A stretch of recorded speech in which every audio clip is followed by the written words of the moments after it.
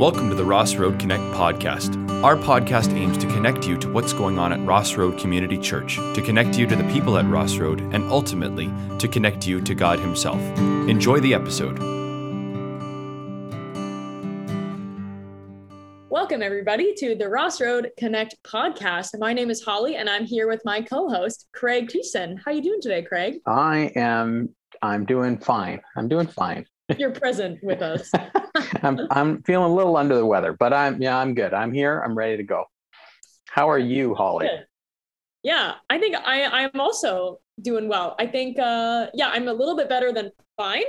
But yeah, it was funny. I even immediately before this, I was like, Craig, what episode number is this? And it's 42. And he just said before that. So I don't know. My brain isn't fully keeping up. Yeah. Episode number Jackie Robinson, if that helps you, number 42. Is that a sports thing? Oh, Holly. I couldn't. Jackie Robinson was the first Black baseball player in Major League Baseball. It was cool. Number 42. Yeah. Oh my goodness. Well, that's nice. Yeah. So you learned something today. I did. I was going to guess football or diving or something. I don't know. Diving. I don't know. I have been watching the Olympics, but not enough to affix a number to somebody who is in diving. It's because we were just talking about diving with our guest for today. So my brain was on diving. Yes. Now, but that's a good point. Have you been watching the Olympics? Have you been one of those people who stays up way too late watching something you didn't care about 2 weeks ago? Let's have you take a guess. You've just been watching The Office again. That's all you've been doing. No, actually, I haven't watched The Office for a couple weeks, which is pretty crazy. I mean, that being said, I fall asleep listening to it every night. So technically, I am watching it. I listen to it as a podcast because, I like, not feeling lonely when I go to sleep. So I listen to The Office, but I haven't sat down and watched it in a long time because I've seen it hundreds of times, honestly, probably over 100 for sure. Yeah. But so no to the Olympics. No to the Olympics. I did watch skateboarding with some friends, but it wasn't I meant to sit down and watch it. I was kind of just at their house and they had it on, so I was watching it. Yeah. But I do find watching skateboarding very interesting. And if snowboarding was in this one, then I would be watching it as well. But I don't in this one. Yeah, skateboarding's a new Olympic sport this time around, I think. So which is awesome. I'm so stoked that skateboarding is actually in it. Because I think people think it's really easy, but skateboarding is tough. I can't do it. When I was in 9th grade, for most of my high school life, I was really into skateboarding specifically. And I would practice my friend Kim and I, every Friday night, we would be outside on our skateboards, just trying to learn how to ollie. Yeah. And it took forever. And it's I can barely even still do that now. It's so tough. Yeah. And so then later I started longboarding and it's much easier. But doing tricks on the skateboard is really hard. I would be lucky to be able to stand on it while it rolls down a hill. I'd fall off. But to be fair, that is also tough. I did have a lot of good falls on a skateboard as a young child as well. And then after I had one really big crash on a longboard, I mainly do flat surfaces now. Because it was funny too. My friend Kim, her house was at the bottom of, it was a hill and her house was a complex at the bottom of this hill. Uh-huh. So our strategy would be to start from the top of the hill. Oh, yeah. We would just board right down. And then we would just jump off and kind of roll onto her front field. That was the way that we stopped. That was pretty awesome. Why is a longboard easier than a skateboard? A longboard is a lot easier than a skateboard because typically on a longboard, the wheels are a lot bigger.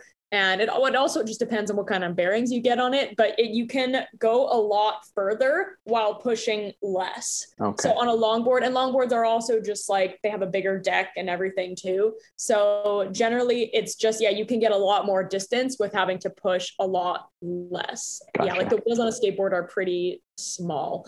If I like to do a board around the seawall in Vancouver, and I've done it on a longboard so many times. But the one time I tried to do it on a skateboard and I was in so much pain because you have to push like so often. So I would not ever recommend doing that on a skateboard to anybody. Okay. Well, I won't do it then. Yeah, that's who I was thinking specifically. Yeah. Warn Craig against this. Yeah. So last episode, you were about to go on a lengthy vacation. You were gone forever. July 1st to the 19th, in fact. That's right. Yes. Yeah. So how did that go for you? Yeah, let me tell you, July was amazing. Like nice. It was so filled with seeing people. Now that there's not really many or any restrictions, I think I've seen friends almost like every day. So the first weekend of my time off, I went to a wedding in Edmonton, and this was with my cousins, and it was so much fun. These are the people that kind of like got me through COVID, and it was really, really fun. And actually the most insane thing ever is this wedding that I went to. So it was in, I don't know if you know, like people who are listening, maybe you know Edmonton really well, but it was in specifically Sturgeon County is where they were going to have their wedding. It was at, so Kirsten, she was the bride, their family's house. So they had it all set up, like beautiful tents with lights strung up. They had all their tables set up. They had all the chairs for the ceremony set up. Like everything was going to happen there. And literally 30 minutes before their wedding, like 120-kilometer-hour gusts of wind rips through the thing, and it completely destroyed their wedding. Oh no. Like no joke, 30 minutes before. And honestly, if that was me, I would have just had a complete breakdown. But thankfully this happened to Josh and Kirsten, who are like the most chill couple that you'll ever meet. Like I think Josh kind of just had a moment and he looked at it and he like almost like, he had his moment of almost breaking down. And then almost immediately people found a new venue, like I think 20 minutes down the road, and everybody just worked together to get everything to this new wedding. That's awesome. It was the most like impressive thing I've ever seen. People just really like put their hands together and were automatically setting up chairs and tables and like chair covers. And it looked beautiful. And it got set up so fast. And Kirsten like didn't even see it before she walked down the aisle. So if that was me, I would have been I really like to be in control of things. So I couldn't imagine that.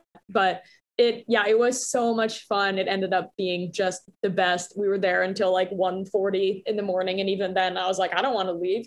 It was so much fun. Well, you weren't just there, you were officiating this wedding. I was officiating, and it actually worked out perfect. It was really good. I'm always obviously honored when people ask me to officiate their weddings, but I also get stressed out about it. You might not know, but I actually do get very nervous when I talk in front of people. For those of you listening, when I speak to youth, I'm very, very confident, and especially our students, I've talked to them so much. But when I speak in front of strangers, I get super nervous. And even when I speak in front of like the church, I get nervous still. So I was very nervous leading up to it, but then it was kind of funny because everybody, like, I feel like the whole thing with the venue, like the ice was all broken. And so even their wedding was supposed to be at 4, but then it ended up being at like 5:15. And they were kind of like, oh, we have to eat dinner at 6. So if we want to make this as short as possible. So everybody just had a lot of laughs together. It was short and sweet, and it was just awesome. Yeah. So that was cool. Really, really wonderful. Was this another outdoor location that they found? It actually ended up being, it was like a old kind of like school looking thing. So they just ended up having everything inside. So they had the like wedding, and then they cleared all the chairs and then brought in tables and then did it in the same space. So a totally different vision than they obviously had, but there was a nice like area outside for them to take pictures, and the sunset was like amazing. And of course in Edmonton, it also stays bright out until like 11 p.m. Right. So it was like 10 o'clock and they were like, we still haven't taken our wedding party pictures. So they ended up having actually really beautiful pictures, which was great. My wedding reception venue burned down 2 weeks before my wedding. Oh my goodness. So at least we had 2 weeks to figure it out. Yikes. What did you guys do? You know what? I don't think I remember doing anything about it. I think actually Jenny's mom did all the dealing with it, and they still catered it, but we did it at Garden Park Towers instead of one of a golf course in Langley that we had we were going to do it at originally. So, wow. Yeah. Man. So the lesson is you don't even need to plan a wedding at the end of the day. Yeah, don't plan it. Just kind of go with it. Show up somewhere. Yeah, you just go with it. So after the wedding, carry on your vacation? Yeah, I went to West Bank with some friends for the weekend, which was amazing. Did the Penticton Channel, just hung out, super, super fun. And then actually the day that we got back, so my cousins who got married, they came out to visit the next week because there wasn't, a lot of communication about when they would visit. So then we're like, we're gone this weekend. So then we had to hang out that Sunday night and that Monday. And we packed like every fun thing you can possibly do in the Lower Mainland into like one day. So it was a very, very fun couple of weeks. And then after, it was so funny because actually after my vacation, I was like, wow, I really need to rest a little bit. So that weekend I did like pretty much like I went to work, but in the evenings I did like nothing. And on the weekend I did a whole lot of nothing. And then I felt great and ready to go. So my extrovert self was very, very happy. And then, got to come back to summer where we're doing just lots of really fun youth events. So yeah, life is good. Yeah. Yeah. How about Greg's vacation? Yeah. So we spent most of 2 weeks at Jenny's family's cabin on Nicola Lake, just about half hour out of Merritt. And, it was great. I don't know if it was because COVID was ending or ending. It's not ending yet. The restrictions were loosening. That's what I mean. Or if we just wanted to, or the kids are older maybe, but I feel like we saw more people this time around. Like usually, because I'm an introvert, it's like I'm a pastor, which is kind of a people job, like more than kind of a people job, just a little bit. Yeah, just a little bit. It's like when I go on vacation, I'm like, I'm disappearing from everybody and I'll see you when I come back, kind of thing, as a recharge. This time I feel like we saw more people, which I think was good. So there was a variety of family and friends that we saw who either came to the cabin or we met some people in Kelowna. Dave and Courtney and their family actually were in Kelowna at the same time we were on vacation, so we went up there and saw them. And the kids were, we could tell because we have this cabin that we go to every year, we can kind of see the kids progressing in like their ability to do stuff. So like swimming, for instance, down at our little beach, Kenzie, for instance, she would take her little Sinky toy and throw it 15 feet and dive after it and then throw it the other direction. She would do it for like 45 minutes in a row. Wow, that's awesome. Then we have a couple of kid kayaks, and they decided they were going to use both of them on one kayak, one of them sitting in like the seat with the paddle and then one of them sitting on the back. They called it double lacking is what they ended up calling it. And they would just kind of paddle around and tip each other over and laughing hysterically. And they thought that was so much fun. And and then one of the neighbors in the row of cabins that we're a part of had set up like a little disc golf course in the forest. Aww. And so that was kind of fun because we've gotten into that lately. So all four of us would go out and do that. And so, yeah, we had a really good time. It was a little smoky in the interior, but we have other people have bigger problems than a little smoke in the air. So yeah, we had a good time. Man, honestly, having like a family cabin is literally life goal. Like it that. That must be so nice. Yeah. I mean, I married into it, so I was lucky from that perspective, but it's such a blessing because it's 2.5 hours away. So it's far enough that you feel like you're gone, but it's not so far that you have to spend forever getting there. Yeah. So totally. Even for like, usually once or twice a year, I'll go up there for a night and most of 2 days by myself and do like a prayer retreat kind of thing up there. Cause it's, like nobody else is around. There are some neighbors, but they're not like right next to us or anything. Right. So it's a peaceful place to go. It's a real blessing. Honestly, that sounds, if I had to go somewhere just by myself, like that would be kind of a nightmare for me. Like only because like if I just picture it like you're by yourself in like a cabin in like the woods. Like that just kind of sounds like a recipe for disaster. But maybe that's because I'm like a female. I don't know if that's different, but for me, I'm like, that sounds terrifying. Yeah, Jenny said kind of the same thing before too. Yeah. Because it is when you're up there by yourself, like it's total silence. Yeah. Like there's no noise unless like it's windy or whatever, right? So, yeah. Oh. And actually we were there on the beach one day and our neighbor came over and said, hey, when you guys were gone, I took this picture, and they took a picture of a bear with two cubs right outside the basement door of our cabin. No. And our kayaks were kind of halfway up the hill. And he said, one of the baby bears actually jumped in one of your kayaks. Oh. You didn't get a picture of that. For a little swim. Yeah. So, but we don't see bears very often. So that was a little bit surprising that bear was there, but we know they're around. So yeah. But yeah, it is remote. Yeah. One day maybe Corey and I can go see what it's all about. Yeah. We'll bring you up there. Awesome. The only noise really is Highway 5A runs on the other side of the highway. So or other side of the lake. So it's not super busy, but big trucks semi trucks drive that route pretty regularly. Right. So every once in a while you hear a truck go by. But anyways. Wow. So nice. Yeah. Well, shall we get into it? I know. I was like, how do we land the plane? But I think we're just going to land with so my friend Brock, he is our guest on the podcast today. He also, his wedding that he had was kind of in the middle of nowhere, kind of like this cabin. Maybe that's something. And we're landing with some turbulence. That was a reach there. That was a reach. Yeah. but it does come up in the interview. So it does come up in the interview. Yeah. So Brock is a pastor at Main Street Church in Chilliwack. He's the youth pastor for high school students.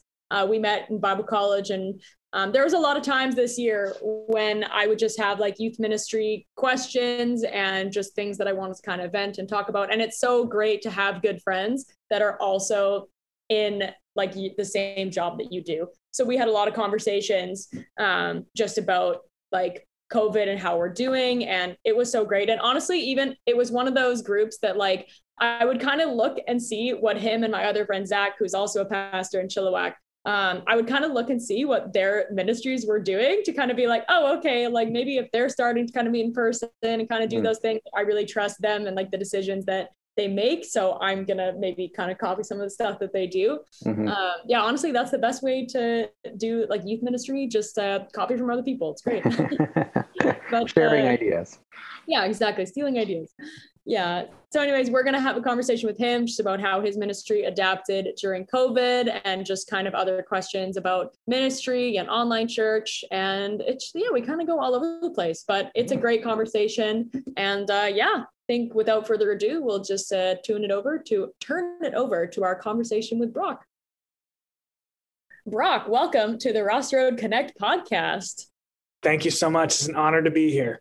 Yeah, this is awesome. So for those that are listening and do not know, so Brock is one of my good friends from Bible college. Brock is a youth pastor in Chilliwack at Main Street Church. So he's going to be hanging out with us today. Brock, why don't we just get started with you telling us a little bit about yourself and your journey of faith? My journey of faith? I'm Brock. I'm 5'10". I like to tell people I'm 5'11" because it gives me a bit of credibility. I'm 30 years old. I have a beautiful family. I have a newborn son who's 2 months tomorrow. Nice. Wow. My journey to faith, I'm a pastor's kid. So I obviously grew up not a Christian because I grew up way too close to church. Yeah. A pastor's kid either goes one of two ways. Yeah, it's one of two ways. And I chose the second. I chose the latter. And so then it was kind of that like rebellious stage in high school, just trying to like figure out life, and really encountered the Holy Spirit when I was a young adult. And the Lord said, follow me. And I said, all right, let's do this. Nice. Yeah. Awesome. Tell us about your newborn son, and tell us about the lessons you're learning about fatherhood. Oh, lessons. Well, it's only been 2 months. His name's Benaiah James. He is like the greatest. I was just telling Holly before the podcast, the greatest kid. He sleeps through the night already. Oh man. He doesn't cry. He just makes the cutest pout face when something's bothering him. So it's terrifying to think about having another one, because any kind of, we'll just be like, this one cries, it might be broken. It's only downhill from here, right? Yeah, it's only going to get worse. So, but it is a beautiful thing to see, like your son, like when he smiles, it's like just the greatest feeling in the world. And then when he's sleeping and you get to sleep, it's also the greatest thing in the world. So, yeah. Wow. Honestly, it's like, it's so crazy to just see you guys like on social media just with a child. Like, it's just such a weird thing to me. Like when my friends start having their own kids, like, I don't know, we've known each other for like 8-ish years now. I probably that long. And so it's crazy to just like see your friends, like, I don't know, having children. And like, even when you started working like as a youth pastor back in Chilliwack, like it's just so cool. I know, it's wild. Yeah. Life is crazy. If you want your child to cry, just have Holly come over. Yeah. All right. We'll just have her babysit. There's a story there. Yeah. Oh my goodness. Like I have a picture with Josh. So Craig's child, Josh, we have a picture together when Josh is like a baby, and I'm not even holding him. Like I'm just standing next to him, and he is like red face, like bawling his eyes out. Just good to know. In my presence. I'm just never around babies. Just the baby whisperer. Yeah. The opposite of that. The opposite. I would really like to meet your son though. Yeah. All of that aside, it would be awesome. Yeah, he's super nice. Yeah, it wasn't Holly's fault, but I like to give her a hard time about it. I guess my lesson of fatherhood happened today. Very sad. I don't know why I'm saying this, but it probably can't cut it out. It's too late, so we'll go ahead with it. I was leaving. So this morning, Ben gets up at like 5 a.m. So now I'm a morning person, which I don't mind. It just took a little bit to get used to. And so we were sitting out on our balcony, and our door, if you don't like lock it, it just opens up. So they're sitting out on the couch, and we like turned it into more of a bed so Ben can just lie down on it. And they're just enjoying their morning. And I'm like, okay, I got to go to work. So I shut the door and I lock it without thinking. And Kirst is out on the balcony, and she doesn't have a phone. She doesn't have keys. She doesn't have anything. And she's sitting out there, and she has to yell to our neighbors, like, to be like, hey, can you like go to the front door and like buzz my husband's number to call me? And I'm like, and so this random dude calls me and he's like, hey, your wife's locked out on the balcony. I'm like, no. So I was super late to work. Just be very careful. Lesson, locking doors and unlocking doors. Just be mindful who's on the balcony. Yeah. That is so funny. Yeah, it was the worst. I feel like the worst dad. I love that. Oh man, I just need to share too. This is like kind of slightly off topic, but also on topic. Just you like talking about you and Kirsten. And then I just started like reflecting on how awesome your guys' wedding was.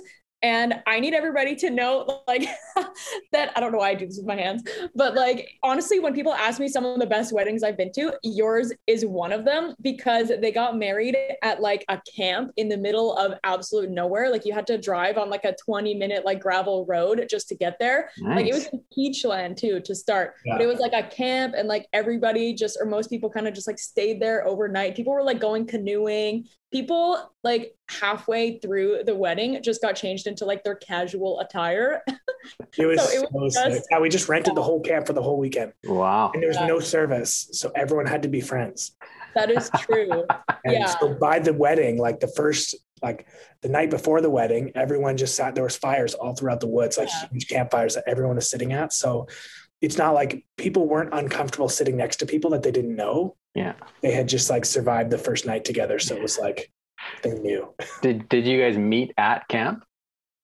No, we met, our love story is way too long to do it in this podcast, but we kind of met in Hawaii. We became really good friends, but we also kind of met in BC, but she was in high school. She's 5 years younger than me. Okay.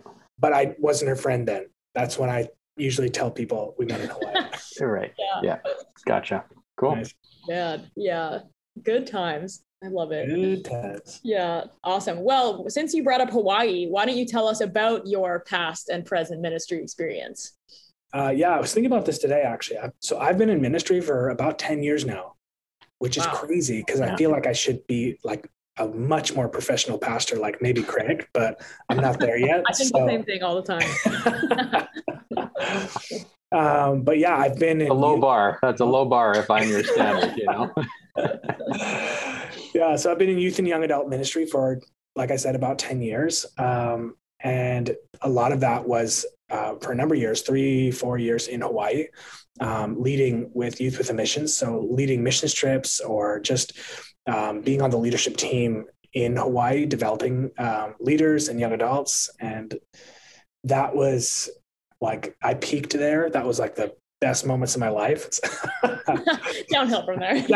Pretty much downhill from there. Then I became a pastor out here in Chilliwack at Main Street. And then I was here for a year and a bit and then moved to Ontario. And I was a pastor in Ontario for a number of years. And then I moved back to the same church to do a different position within the same church. So I was junior high pastor at Main Street Church, and now I'm the high school pastor. Okay. So compare those middle school and high school experiences. What are the things that you like about each of them? Yes, I like it. Just things I like. Because there's so many challenges. Yeah, well, junior high is such a fun age because what I loved about it, because youth ministry is so much of making a game up like on the spot. And you just have to be like really enthusiastic with the game, and they will go nuts. Yeah. Like, they will have the greatest time. So like you could just, whatever supplies you have around you, like a stapler and an eraser, that's all I have beside me. And I could make an incredible game. Probably dangerous, but they would love it. I would unload the stapler. Yeah. And high school, I love my favorite age is high school. Because that's really the age where they start to have and form their own thoughts. And that's when it comes to ministry, that is when you're teaching and preaching and you start to see kind of like all the gears moving in their head and they're developing their own thoughts of like taking and leaving things of like, oh, that sounds amazing. This is wrestling with what culture's telling them and what the gospel is telling them. So that to me fires me up. Yeah, it's so true. Honestly, like I feel like I'm so lucky to be in the job that I have, because if I had to pick between doing middle school and high school youth, I would struggle because they're both so fun for so many different reasons. It's yeah, exactly. When you're in high school, you really get to see that formation starting, and then they start becoming leaders themselves. And it's just such a cool thing. But yeah, junior high, they're just so funny and like fun to be around, and you see so much change, especially when they get to like 8th grade. It's fun to see your position too as your youth pastor. I'm assuming everyone knows you are the middle school and high school pastor. This is Ross Road. This is Ross Road's podcast. But to see the seeds that you plant and the longevity that you have had at that church, it's a beautiful thing to watch that planted, and then now seeing them in high school of like, this is where they are. Like in junior high, sometimes that would be a challenge. Sometimes it doesn't seem like they're taking it all in. Sometimes you leave the night hoping, okay, Lord, I pray that you made an impact. And then in high school, you see those seeds that were planted start to bloom. It's so true. Yeah, it's been a long time now. Like all throughout my years at like Bible college, I was still interning at Ross Road. Like it's been a minute. So it's crazy that like even there's kids that like, for example, like, you know, Caleb Rosborough, our trusty intern and our podcast editor, when I think first started interning, maybe he was in like 7th grade, and now he's the intern himself. So it's crazy to like see that progression. It's it's just such a cool thing. One of the best parts of the job. Yeah. Brock, this question's coming out of left field a little bit, but you've been with youth ministry for 10 years, basically, in a lot of different spots. Yeah. Have you noticed any trends or shifts in terms of like youth culture or the issues that youth are facing now compared to when you started? Or is there kind of things that are emerging now that are more pressing in your ministry? Yes, this is like a philosophy that I'm developing actually. Cool. Well, when it comes to social media, now we know like students grow up. Like if you look at junior highs, they're dressed like they know what they're doing. When I was in junior high, it was an absolute mess. I hide every picture of me that age. But you see that like play out all throughout high school. Like they've grown up a lot faster, but they haven't matured as fast. Yeah. And when it comes to social media and online stuff, this is where I'm starting to see, because there is such addiction to social medias, all the different types of their cell phones, I'm seeing because there's common like trends when it comes to addiction. So I'm seeing that played out. So I also have worked on the downtown east side. And so what's blending my job is seeing the way an addict reacts to not having drugs or just having the addiction themselves. I'm seeing common traits within our youth of their cell phones and not having their cell phones. And we do a camp every summer. We haven't because of COVID, but it's up in Chilliwack Lake where there's no service. And you see like withdrawals of students when they don't have service. And then they become human right away. And it's like that to me is like why that camp is so beautiful. But I also see the trend going, because a lot of our students don't have cell phone plans, they just have Wi-Fi. So then getting students out of their house is so much harder because they're leaving that Wi-Fi, they're leaving that connection. And so I'm seeing a lot of like trends that make me nervous when it comes to social media and how much of that we just allow ourselves because we're all addicted in some sort of way to it. So that's kind of where I'm like, the trend is that's what I'm starting to see throughout youth ministry. Like, yeah, that's so good. That identity formation that happens in that way can go in all kinds of different directions that aren't gospel centered, right? And that's a big job of shepherding our young people through that and shepherding ourselves. So like you said, setting the example, right? And it's challenged me to when I preach, every time I get up into the pulpit, that sounds weird for a youth pastor, when I get behind my very hip stand to speak. Nice. Really nice. I actually just have to preach such a clear gospel because I have such a short amount of time. Yeah. And students look at their screen and what I say is a drop in the ocean to hours and hours and hours of what culture is saying to them on their phones. Yeah. So it's challenged me to really like ask the Holy Spirit, use this time, use this 15, 20, half an hour, whatever I have, and like to convict, to encourage, to bring them closer to who you are. Yeah. Honestly, it's wild. Like I even think about myself in the last like couple weeks, even I've just started to notice in myself too. I'm like, I can't go like 10 minutes without like looking at my phone. Like, and I can't even like, I'll watch TV. And then at the same time, I look at a medium screen all day so that at the end of the day, I can look at a big screen and look at my small screen at the same time. Like, it's just so wild. And I'm like, okay, I need to like, even if I'm watching TV, like, can I even just sit and watch something without feeling the need to like scroll through social media at the same time? It's crazy. When I work now, I'm like, okay, I'm just going to put my phone like on the other side of the room so that I can actually like be more productive and get stuff done. And it's like, yeah, we want to see more from our kids, but it's like, oh yeah, we have to start by setting that example ourselves. Yeah. It's wild. So I guess, speaking of like technology and this whole kind of last year, I would love to hear you kind of chat about how your ministry model shifted during COVID. 'Cause I know a little bit about this. I feel like it was actually cool because even though like we haven't physically seen each other, I feel like we definitely talked a lot more this year than we did in the last couple of years, which is kind of funny. I feel like I would have like a youth ministry question and I would just text you, and then you're the kind of person who just calls. I have to, Sometimes I'm like, oh, why do you do this? But at the same time, don't do this to me. Phones aren't meant for actually telephoning people. I know. My youth hate it. My youth absolutely hate it. Oh, I bet. But I loved a lot of the things that you were doing in your ministry this year. So I would love for you to just share with our listeners kind of how you adapted your ministry during COVID. Yeah. COVID was actually a really fun season for me. That sounds super weird, but there was just this like urgency in the beginning, not for the whole time, but in the beginning there was like, okay, now we have to do things differently. And I've often thought like, there is a world out there that speaks a different language than the church does right now.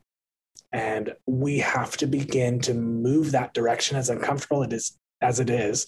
We have to move that direction to relate to people and to minister, because there's a generation that doesn't even understand the language that we speak. Mm-hmm. And so that was fun for me for COVID to push us in that direction. And when it comes to social media, right away, I did not want to encourage youth to spend time on social medias. Instagram, Facebook. Other pastors did, and they did a great job, but I thought they spend so much time on Instagram, so much time on Facebook, and there's dangers in that. There's a lot of pornography. There's a lot of consumer comparison, all these different things when it comes. And I just thought, I don't want to encourage my youth in that direction. Granted, there's ways of doing it very well, and we should be using those platforms. But for me, I thought, okay, I want to do something different. So we went and did a podcast. I actually joined with Zach, and we wanted to start a conversation. We wanted to be more conversational instead of me just preaching to them. I wanted it to be more conversational, where it could feel like they're part of the conversation, just like what you guys are doing here. Your listeners feel like they're part of the conversation, and it draws people in that way. So we went that direction, and we had really like, we would connect with our youth and just hear what they're talking about, what they're thinking, what their fears are. And that would be the week's topic. We would sit down. We'd even have youth come in and interview them. And that was a really cool thing for a season. And for the first lockdown, that's what we did. And we had challenges every week where it was like fasting. So we'd have like Zoom calls where all of us would fast at our house for the day. And then we'd walk through spiritual disciplines through our podcast. And that was a lot of fun. And then it looked like we opened up again. So then we started meeting for the summer, and that was awesome. And then in the fall, we started doing video podcasts. We wanted to add another sense in there. We thought that might be more like visual. If they're on their phones, the podcast was in their ears, they could walk around, they couldn't see anything. So we thought maybe adding visual to that. So we actually added another pastor in our area into that conversation as well, which was awesome. And I did all along. Well done too. Like I remember seeing videos of them, and like, because you can just tell, like this guy, Zach, that we've referred to, is also a pastor in Chilliwack at Broadway. He's a friend of both of ours, and he does like professional photography, videography. And so all of this stuff that you guys were producing, like it was quality content. Yeah, so you guys did a fantastic job. Yeah. So, and then I did my own personal teaching videos on the side that I kind of sent out to parents and things like that. If kids wanted their own, I went along with our church series too. Like, so I did for some of our church kids who just wanted like teachings youthier than what our pastor was doing, more aimed to their age group. I went along that way too, which was good. And then there came a point where it was like open enough, but still not really open, that we decided that we would meet in a barn. And we all like spaced out. It was outside. And the Lord blessed us because every night there was no rain. Wow. And it was just like, it was such a cool time. And we just thought, we're not going to write a sermon. We're not going to write small groups. We're just going to walk through the book of Acts. And we're just going to, for me personally, I was 25 when I first learned how to do a Bible study. It's a big word. And I was like, how do people do a Bible study? Like, it just sounded so intimidating. And I thought my youth need to know that it's really not that hard to do a Bible study. And so that's what we did. I said, this is how we will run a Bible study, and you and your friends, you can do Bible studies, and just so it's not as intimidating. I don't want you to be 25 when you first learn how to do a Bible study. Yeah. And so we just worked through the book of Acts, and it was really, really cool to be with our students asking questions. I love the book of Acts. I could Hmm. If I had to pick one book of the Bible, I hope I never have to. But that book it's good. Wow. That's so great. Yeah, that's really cool. What about as we've moved towards reintegrating in person as a church as a whole? I mean, you're doing in person to an extent with the youth group. Probably more restrictions have come off of that now, but what's that look like for your church? Well, like for the church in total or youth ministry? Well, both. Church in whole, I was surprised with the amount of people that came back right away. So we actually are having a lot of people come back. I do know that more people will come back, but there is that it's interesting if you're told for almost 2 years not to meet. Yeah, there is some nerves when it's like you come into a big room. Yeah. And you could see it on some people's faces, like they didn't expect the room to be so full. Yeah. And it was like nerve-wracking. Like this is, even for me, I walked in, I was like, this is the most people I've ever seen. Years. Yeah. It was, yeah. Wow. Totally. Yeah. So I answer the question. Did I miss something there? No, that's great. You did answer the question. Yeah. I would love to know, I know we had some conversations about this too, kind of the struggles that we were going through as youth pastors during this last year and a half, but I would love to know like what this year revealed to you about why you love your job and like what kept you going through it. This year was very challenging when it comes to being a pastor, like we've talked about. There was many times where I would question, and I think for a lot of us, not just pastors, but it was like, am I in the right job? Yeah. Am I like, you start to see the things that you can't do anymore that gave you life. And you were left with the parts of your job that don't necessarily give you life. So it really like made you question, do I love it? And for me, it really strengthened the reality of Christianity, because for a lot of it, because we are a pretty large church, it's very easy to get caught up in programs, caught up in just administration and making sure everything looks good and we have things for every age group and everything's happening. And I just, through that pause, it was like a moment of like, yeah, but am I still at the center of this? Speaking like, is God still at the center of what I'm doing? And being stripped away from all the programs, all these different things, I realized how impactful the gospel can be and how important relationships are with that. Because when the building shut down, all you were left with was those relationships that you did have. And that's how the church was connected. And I thought that was amazing. I thought that was so beautiful to see, like, this thing is real. Like, Christianity is real. If the church doors close, like, God's still on the throne and he's still moving. And I see that as hard as it's been for pastors. And that's my prayer is like, man, there has been so many pastors carrying the weight of a church and burnout is huge. But it is so cool to see like the Holy Spirit still speaking to the leaders of the church and directing and moving and still speaking life to people. Man, that fired me up. Yeah.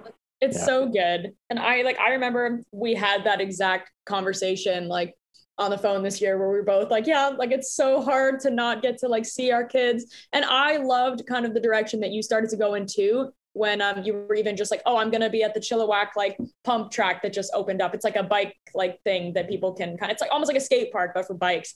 And that opened up and you were just like, I'm going to be here on this day if people want to like come and hang out. And I was like, oh, I need to adapt that to myself. So then I was like, yeah, I'm going to be at Mill Lake today if people want to come hang out. And I was so like just inspired by that mindset.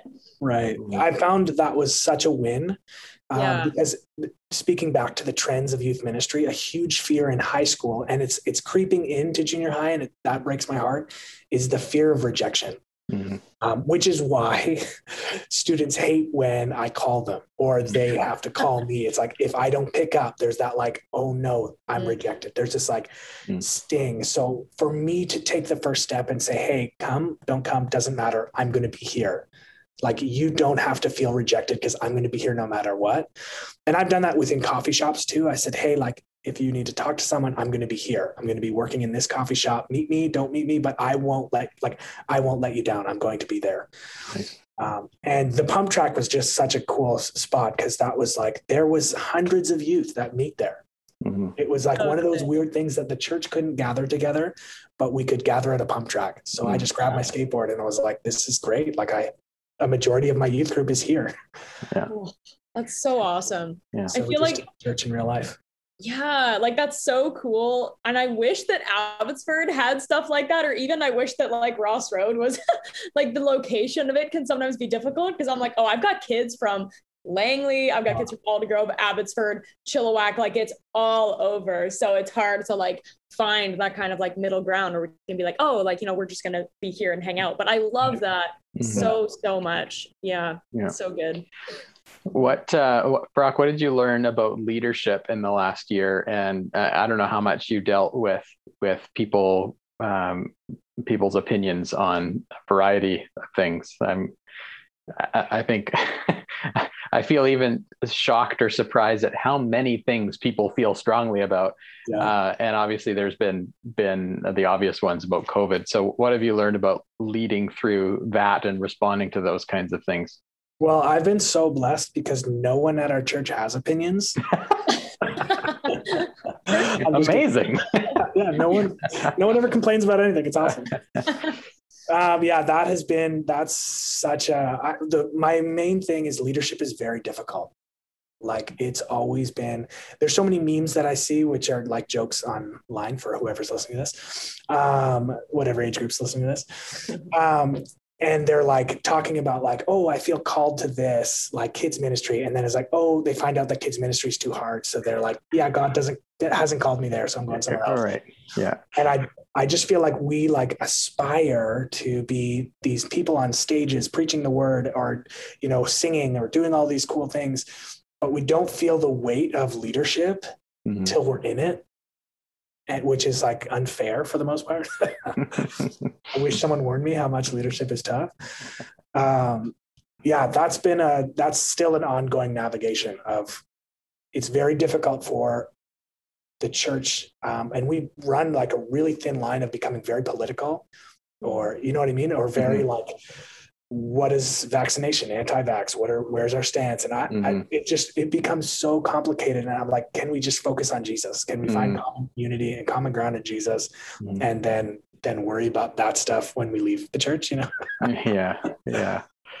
It's tough. The challenge is to try and point people to Jesus and our common unity. And yet, of course, it's so difficult when some of these other things are made central, right? Yeah. And trying to continually bring us back to Jesus. And you know, these are people who genuinely love Jesus, but disagree with you know, with me or with the church or with whatever. And so, it's a challenge, but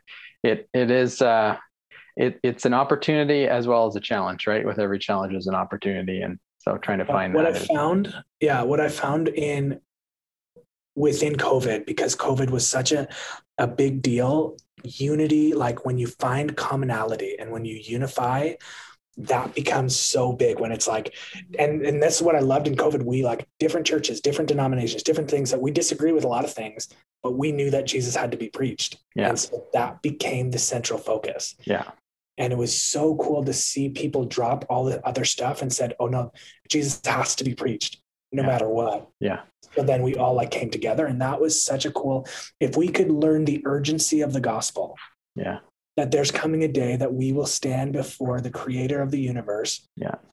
And that should be more important than, are you vaxxed or not? Yes. Are you, you know, should church be open or not? Yeah. Are people hearing the gospel? Is it changing their life? And how do we partner together as God's people and make that happen? Yeah. Yeah, we tried to say over and over again that the Church of Jesus Christ is never closed, even though we're not gathering in a building. Right. And so we've got a mission to get about. So, you know, let's keep our eyes on that. And then the other things become periphery. Yeah. Yeah. Yeah. So I want to know as well, if there's anything that you'll miss about the way ministry was done in the last year, and like anything that you'll continue to do. Like, I know for us, it was like, I'm not going to miss Zoom, but there was moments that I was like, oh, like I would have never gotten to connect with that kid if we were in person, and like they could hang out for hours afterwards, and that normally wouldn't happen. So I'm like, oh, I will kind of miss that. So yeah, I'd love to know if there's anything you'll miss about this time. I will definitely miss the unity amongst youth pastors, like even for you, Ollie, like the amount that we've chatted. It really leveled the playing field. Everyone was like reaching out to everyone, partnering with people, just looking for prayer and help and all that stuff. And I hope that because we've opened that door of like, hey, we're all on the same team, I hope that the unity stays. I'm believing that it will. I just don't know how often we'll be able to keep up with each other because of the busyness of ministry at times. But that's something I missed, having like a lot more time to just be with other youth pastors and encourage them and be encouraged by them. And I don't know how much of COVID, like Zoom, I will probably never. I actually had to re-download it to do this. That's awesome. I don't know. I don't know how much of that I will bring back into it. I hope never to do online ministry again, but there has to be some element of it. But just being aware of the dangers of social media and what role do you think online church is going to play moving forward? And I mean, more than just ministry to youth, but at like online church services. I imagine you guys probably were doing that. Like most churches. Is there a place for that going forward? I definitely think there's a place for connection, like initial connection. I think it's awesome if we could have a way of people being able to get information and connection before stepping in the church, because there is such people aren't very comfortable walking into a room full of people. I think that online ministry has to be that. People not only just checking out your website, what you believe, like who's on pastoral staff, but actually being able to connect with someone from the pastoral staff and say, what are the next steps? How do I get involved? What does baptism mean? All these different things of being able to be discipled before they enter the church. Because I think that needs to be even with online and not online. I think the church definitely has to be, maybe it's just the evangelist in me, but it has to be way more like outward. Like, how do I get to other people? Yeah. And online is a very easy way because you can meet people all over the place. And gas is way too expensive to drive. Yeah. But you can that would be mine. That would definitely take more time wrestling through, but it would definitely be like, how can someone, more than just coming on my website, actually be within a conversation with a pastor or a conversation with a group of people before entering the church? Nice. Yeah, I feel like we're totally having those kind of same conversations right now. Like, what is the role of online church moving forward? And what is the main purpose? Like, what's the audience that we're trying to reach with online church? And there are huge discussions to be had for sure. And we've had some lengthy ones for sure. But it's exciting to have that conversation. Like it's important to have those conversations because well, and COVID, it pushed us where we're at into that, right? Like we were, I remember when COVID started, we had an elder meeting on Tuesday and we were like, should we talk about COVID? And we're like, there's not really much to talk about. We'll come back to it next month. Right. And then on Thursday, we're shut down. You can't meet on Sunday. And on Friday, we're recording a service. And we'd never recorded a service before.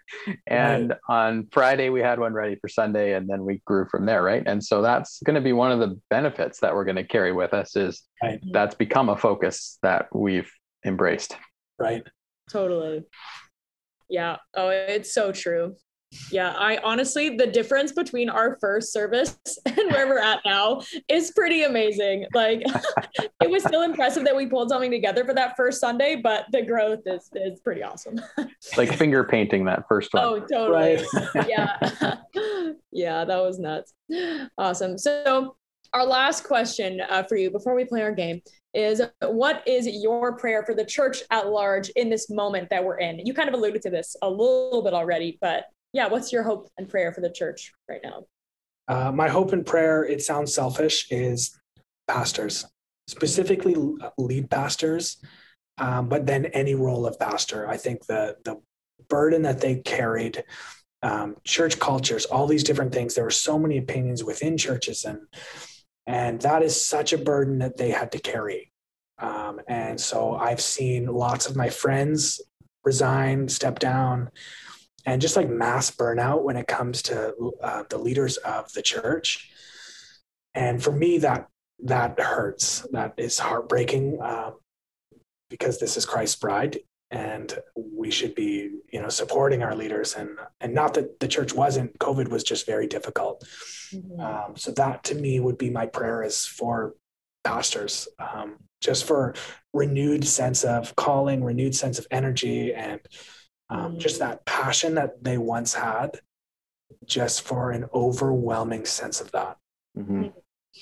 Yeah, that's so good. And even like, it was interesting, you were kind of talking about like unity before, and it's even like, I feel like at the beginning of COVID, like there was such a sense of like unity with like, pastors around, and just like even the church in general, and people across the world in general, because it was this sense of we're all going through something together. And it was really amazing. But then as it was like kind of this, like in the first couple months, it was like, oh, we're going to get through this and everybody's got each other's backs. And then in the like last few, I don't know, months up to a year, it's kind of been like, oh, well, everybody's mad at each other and this just kind of sucks. So yeah, I feel like that word unity is really just like on my heart a lot too. And I'm like, I would love this unity between like pastors to continue to move forward, and people in general, the church, as we come back together. It's so important. Mm-hmm. I was part of a meeting in, I don't know, maybe February, maybe somewhere around there. And there was a guy from the Alliance denomination, maybe they're like conference minister type person or not, but he was saying that prescription rates for antidepressants among pastors have almost doubled since the last year in May. And so I think that just goes what you're talking about, Brock. It's been a rough go for a lot of people. And it's like, it's almost like, it's so sad too, because I'm like, I hear that and I'm like, I'm not surprised at all. Mm-hmm. That's heavy. Yeah. I totally am adding another question before we go to our game. So I just heard about this conference that you, Brock, and our friend Zach is going to. And I just think it's like the coolest thing. And I think our listeners would love to hear about it. It's John Mark Comer is one of my hero pastors, and he's putting on the Art of Teaching conference in Maui, Hawaii. Oh, I want to go. Yeah. And my friend Zach texted me. He's like, hey man, like, do you want to go to this conference? And I saw it, but I thought there's no way that would be a thing. So I was like, yeah, sure. Haha. Like not really being serious. And he's like, no, serious. Like I'm about to go, like you should come with me. And so I asked our pastoral staff, and they said, yeah, we're going to send you and your family to this Art of Better Teaching. And it is incredible. So I'm like beside myself, like stoked about hearing from one of my pastors, because only 40 pastors worldwide were able to come to this event. Wow. So when I just clicked like yes to buying the ticket, I was expecting that to be like full right away. And we got in. So wow, that's amazing. Cool. Yeah.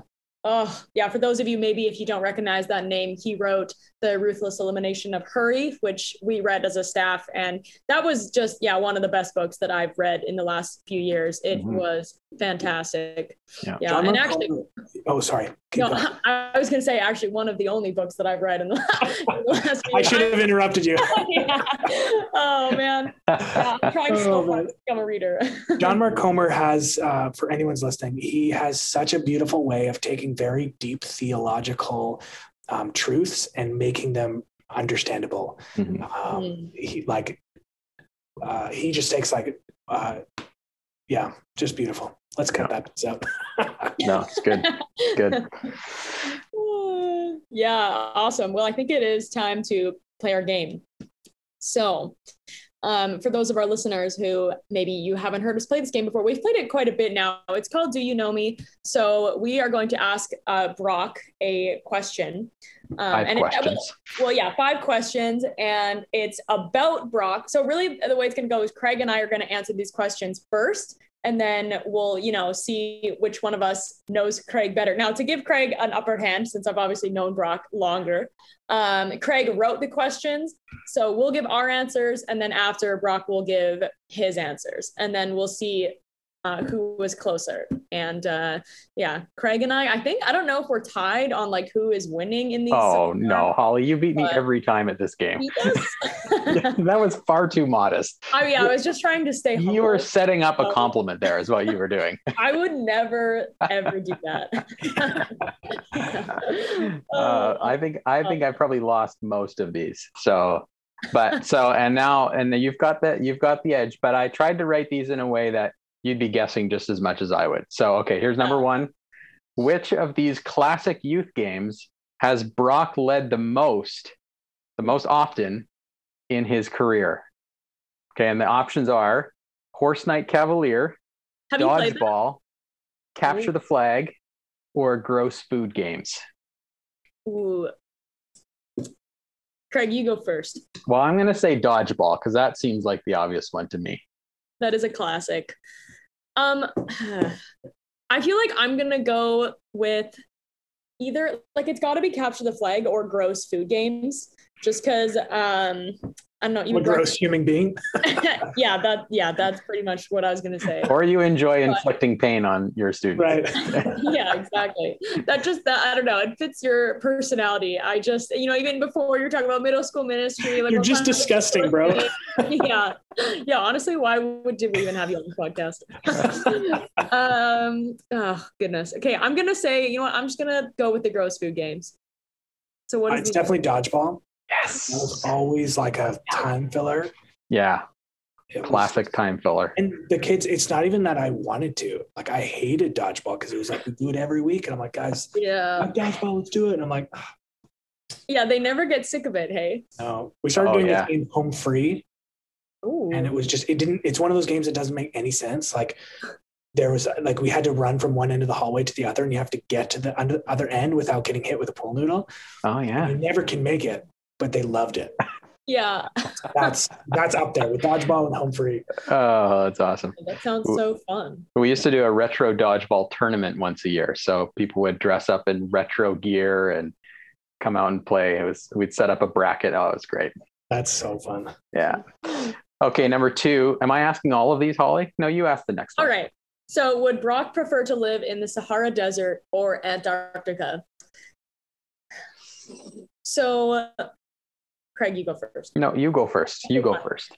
I'm like, my initial reaction is the Sahara Desert, but it's funny because originally I was like, oh, well, it's like warm and like Brock is into like surfing and stuff like that. But in the Sahara Desert, you're not going to probably have that much luck with surfing. Sand surfing. Yeah. So that's true. Yeah. Maybe in sand dunes. But I just feel like you would not survive in Antarctica. So I would say the desert. And I'm gonna say Antarctica because in this miserable hot summer the really hot weather we've had lately, I realized I don't like the heat as much as I thought that I did, and living in desert heat all the time would be awful, especially because you could warm up in the cold theoretically. So I'm saying Antarctica. Definitely desert. I hate being cold with a passion. Yeah. And I don't even find the weather, like the heat wave, I could crank it up. Like, my goodness. My dream is to live in Bali. Yeah. And you like life out there.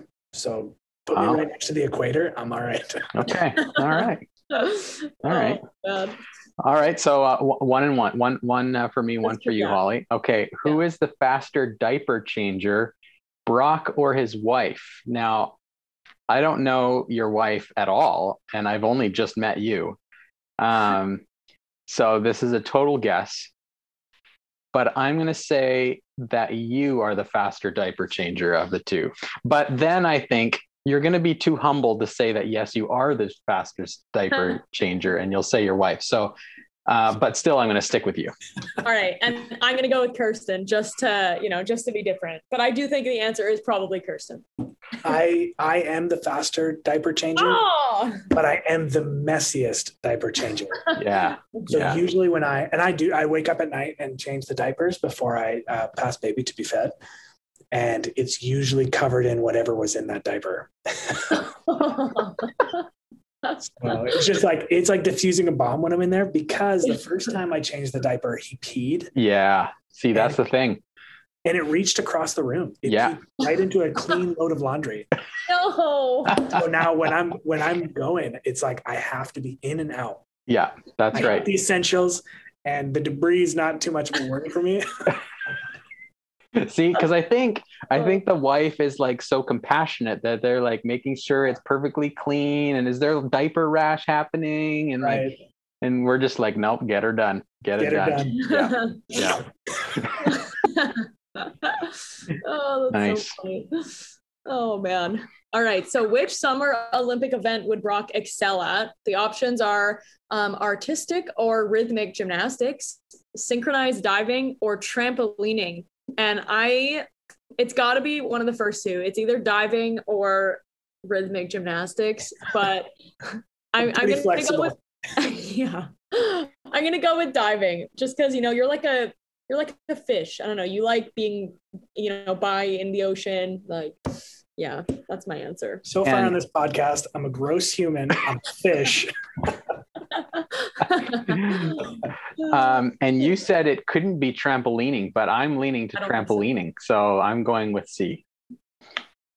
I don't know if I was younger, maybe trampolining, but I think I would like destroy every vertebrae in my body. Well, yeah. I'm a fish.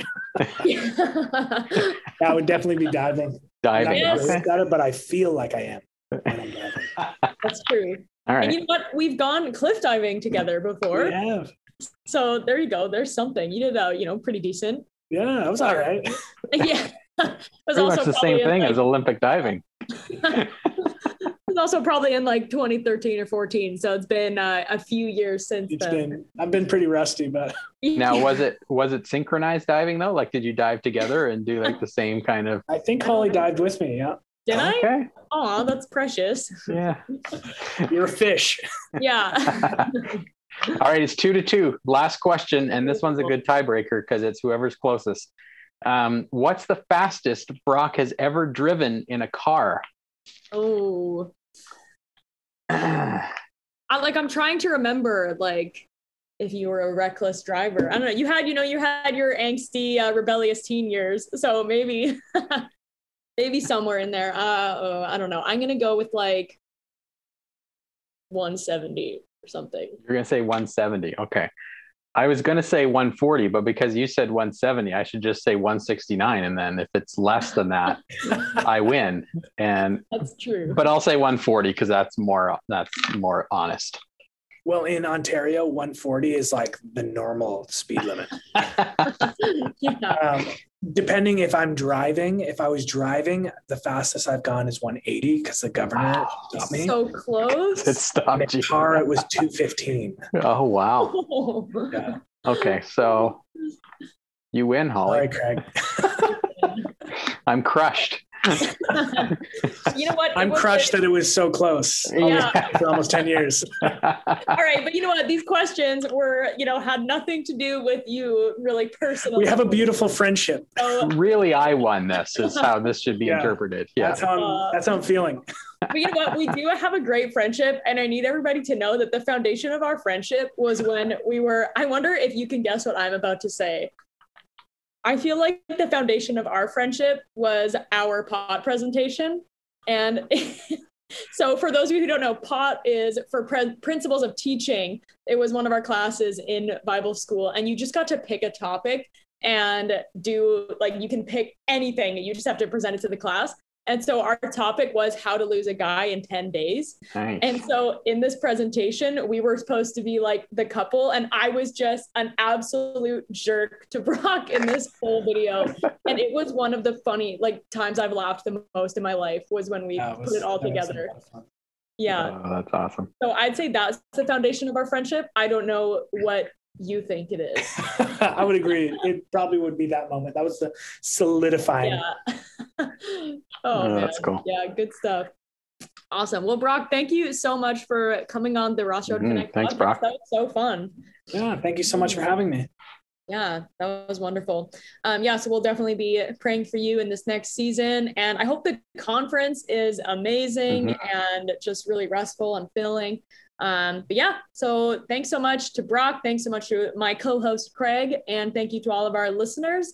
And we'll catch you on the next episode, everyone. Ross Road Connect podcast is produced by Ross Road Community Church in Abbotsford, BC. For more information about our church community and links to more podcasts and sermons, visit rossroadcc.ca.